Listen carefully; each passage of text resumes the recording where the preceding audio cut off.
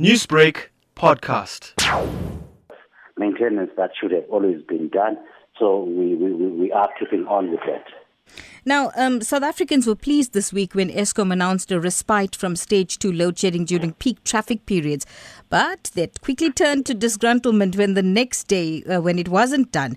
Is this something the utility will be looking at again, maybe during peak traffic times?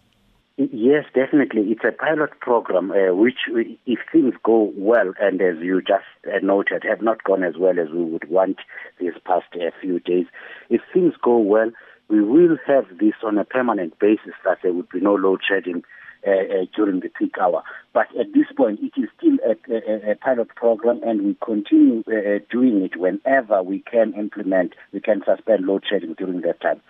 So we need to remember that this is dependent on the capacity available on the day or on critical maintenance. We have equipment that at times it does not allow us to go ahead and suspend load shedding during traffic peak hour. Now, is it known that load shedding will continue until tomorrow, and do we know what time it will end?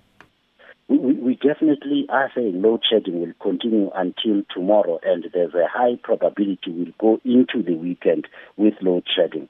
I wish to remind the listeners that we are now doing high maintenance on critical maintenance on most of our equipment, as these summer months are the high maintenance season in preparation for the winter.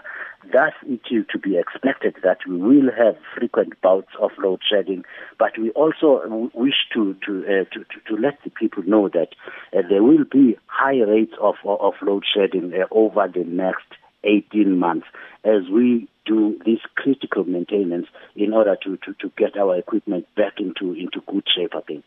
Well, thank you very much for joining us on Newsbreak this morning and giving us an honest account of exactly what's happening. That was Eskom Spokesperson Sikonathi Mantshantsha.